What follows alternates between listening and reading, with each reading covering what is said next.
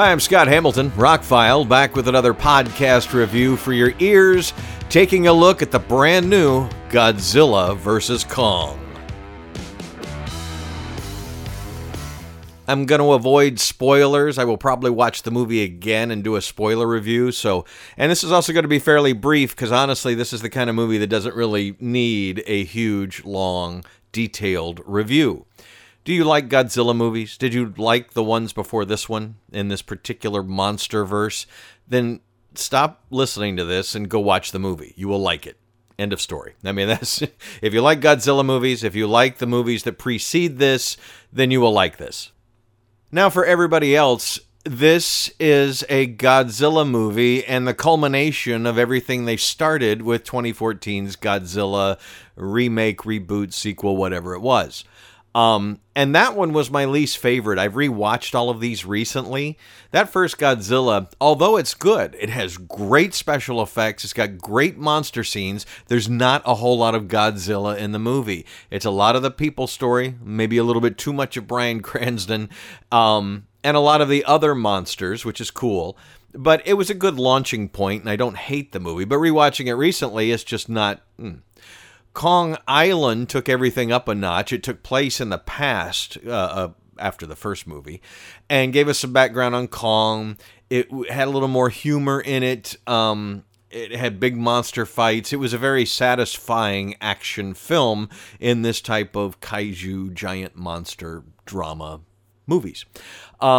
Then Godzilla King of Monsters came out, and so far that's been my favorite Godzilla movie ever since the very first one. It's got a lot of monsters in it. It's got a lot of monster action in it. It's got an interesting story where they're building the world of the Monarch Corporation and how they've known about this for years, and this goes back to ancient times. And, they're doing a lot of mythology building, a little bit in Kong Island, a lot in King of Monsters. And when that movie's over, it's just like, wow, that was a great giant monster movie as these movies go.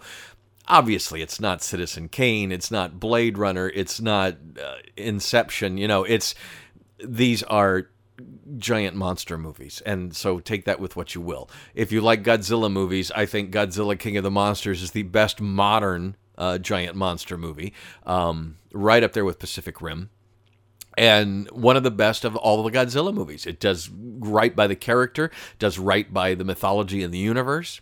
So I was very much looking forward to Godzilla vs. Kong because there has been one in the past, and it was one of the really bad. There have been, 30 Godzilla movies or so since the 50s, and some of them are really bad. They're slow, they're boring, the fights, there's not a whole lot of monsters in them, or the movies are just a lot of guys in rubber suits, which is how they did it in the 50s, 60s, and 70s. Funny, looking back, I'm not the biggest fan of the U.S. version from Roland Emmerich either. I mean, it's okay, but it didn't feel like Godzilla. So this movie was delayed due to COVID. I don't know for sure if they worked longer on the special effects because of that, but they had almost a whole nother year. But the movie looks amazing. If you like monster movies, this is the pinnacle. This is the water that comes off the fur when they get out of the water. There's close-up shots. There's action shots. All in all, it's one of the best directed giant monster movies. That being said, I have one related small problem. And it was mentioned by one of my other favorite YouTube reviewers, is that all of a sudden we have futuristic tech. They have these ships that can go on this mission that they're going to go on, and they can do anti-gravity type stuff. And I understand that it may have been hard to use helicopters or something for whatever those scenes were going to require, but it's a pretty big leap that all of a sudden we have that kind of technology based on what we saw in the previous movies. Even in Godzilla King of the Monsters, everything was pretty standard when they were like holding Mothra and things like that. It was a lot of girders and steel, and there wasn't much science fiction-y machinery going on. It all looked like it was very plausible. And it's beautifully done. I mean, the special effects are great, but it's just they have a bit of tech that where were they keeping this for the last 3 movies? It's wow. But other than that would probably be my only negative. I had some of the reviews I checked out before I watched the movie, as most do, talk about the characters and how the humans don't match up to the majesty. You can't review these movies like a regular movie. I mean, you can't. It's just silly to do so. One of my favorite reviewers just went off on it for typical movie things. And I'm just like, well, it's not a typical movie. I mean, people laugh at me when I say that, but this is made for a particular audience. And as I've said in previous podcasts, we're lucky that we live in a time where there is enough geeks, is there enough fans of certain things where we're not trying to make mass appeal entertainment out of it. And that was what was wrong with the 90s version of Godzilla. Roland Emmerich tried to make a mass appeal Godzilla movie, forgetting about the people who love Godzilla. And the people that made these modern Godzilla movies and giant monster movies know what we want to see and how we want to see it, and they get it. And it's the same thing that Marvel's doing. It's the same thing that Star Wars is doing. Put the geeks in charge and give the geeks what they want. I'm one of those. I'm not putting down geeks or nerds. I'm both.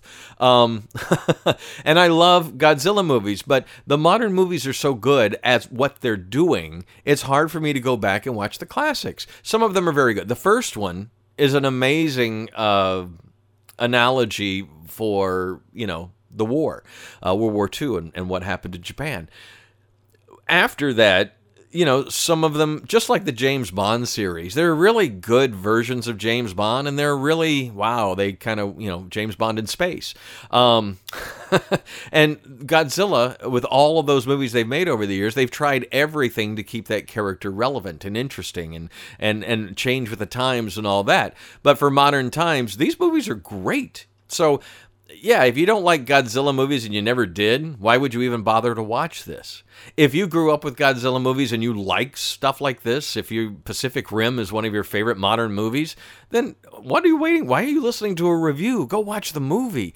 On the HBO Max app, it's in 4K with Dolby Vision and Dolby Atmos. I mean, it's as close to the theatrical experience as you can get, and it is playing in some theaters. If you have a theater in your town, you could go. And I really want to see this on the big screen. So review-wise, I don't know.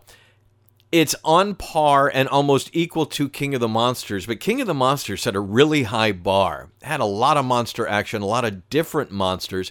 And this is basically Kong's movie with special guest star Godzilla and a few other things going on. And I don't mind that, and it was very well done. And the surprises and the twists and turns, very well done. For like I said, my only big problem is all of a sudden the humans have some tech that we didn't have 3-4 years ago. Okay?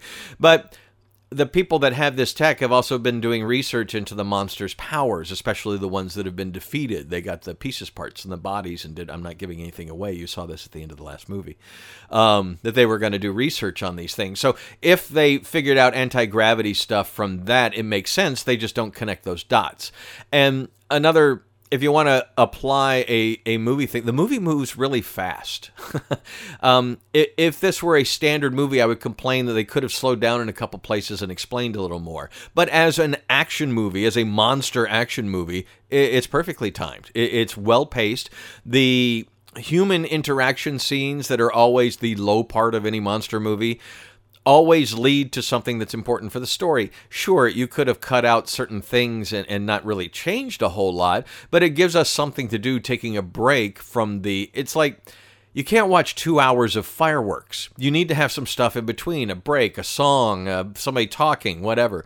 The same thing in these giant monster movies. If we had 2 hours of nothing but monster action, you would be fatigued by the end of it. So there has to be the ebb and flow of movie magic that keeps you on that roller coaster, the ups and downs. It's the same thing we tried to do in radio, is you can't, even if you're an active rock station, you can't be balls to the wall, 10 out of 10, these go to 11 every single song. It gets fatiguing after a while. You have to have some at least slower tempo or a little more relaxed songs to give that, okay, this is a little more comfortable ride, you know what I mean? And so the movie has a great ride from beginning to end. I never looked at my phone. I never wanted to pause it. I watched it straight through. They really did a good job. I will have to watch it more than once to know if it's better than King of Monsters. But I will say the special effects are on par, if not better. I mean, the things they do, you've seen it in the trailers. They fight on an aircraft carrier in the ocean. Aircraft carriers rocking back and forth. They step on planes. They explode. The water coming off their fur and their scales. I mean, it's incredibly photorealistic. The special effects are top tier, AAA. It's going to look amazing in a movie theater. So this turned into a little longer review than I thought. It's a really good Godzilla movie, and the surprise. I want to talk about the big surprise that's part of the movie, but we'll do that in a second podcast. I didn't want to get any spoilers. If you enjoyed Kong Island, if you enjoyed King of Monsters, you will enjoy this. End of story. That's the review. If you don't like giant monster movies, I don't think this is one's going to change your mind. But there are fans of King Kong out there who are not fans of Godzilla and giant monsters. They just like Kong. This is a Kong movie, and he's great in the movie. They've done great by the character. They've done great with the human interaction stuff, the surprises that happen. It's definitely a Kong movie, but I like how it turned out. I'm a huge Team Godzilla fan. I like how the movie ended. The biggest missed opportunity is it doesn't lead to a sequel. It doesn't lead to the rest of the Monsterverse. There's no mid-credit scene you got to wait for. That they dropped bombs at the end of the other movies, little things that let us know that there were going to be other monsters or Kong and Godzilla were going to meet or whatever. There's none of that. When the movie ends, it's over. And it's like, wow, this almost feels like and it could end. If they didn't make another one, this is a good ending. But I think it would be ridiculous because at the level of special effects technology we've gotten to with this, and if it does well, the movie had a budget reportedly up to $200 million. It's already made $122 million worldwide, not even opening here until now. So it's making money. And I'm sure it's doing great for, I can't tell you the number of people who have posted today. They watched it on HBO Max last night. So HBO Max is doing what they wanted to do this year and get the subscribers, which is good for them. So I loved it. I really enjoyed it. Can't wait to watch it again. This will be a movie I definitely pick up the 4K Steelbook because I'll want to watch a hard copy. I will want to have a copy of it. It makes a great back-to-back flick with especially Kong Island and King of Monsters. That's a great triple feature. You don't really need the first Godzilla movie, the first of these modern movies. I'm Scott Hamilton. I'm Rockfile. My website is therockfile.com. Thank you for listening. Thank you for sharing, liking, and subscribing, and have a spectacular monster action-filled day.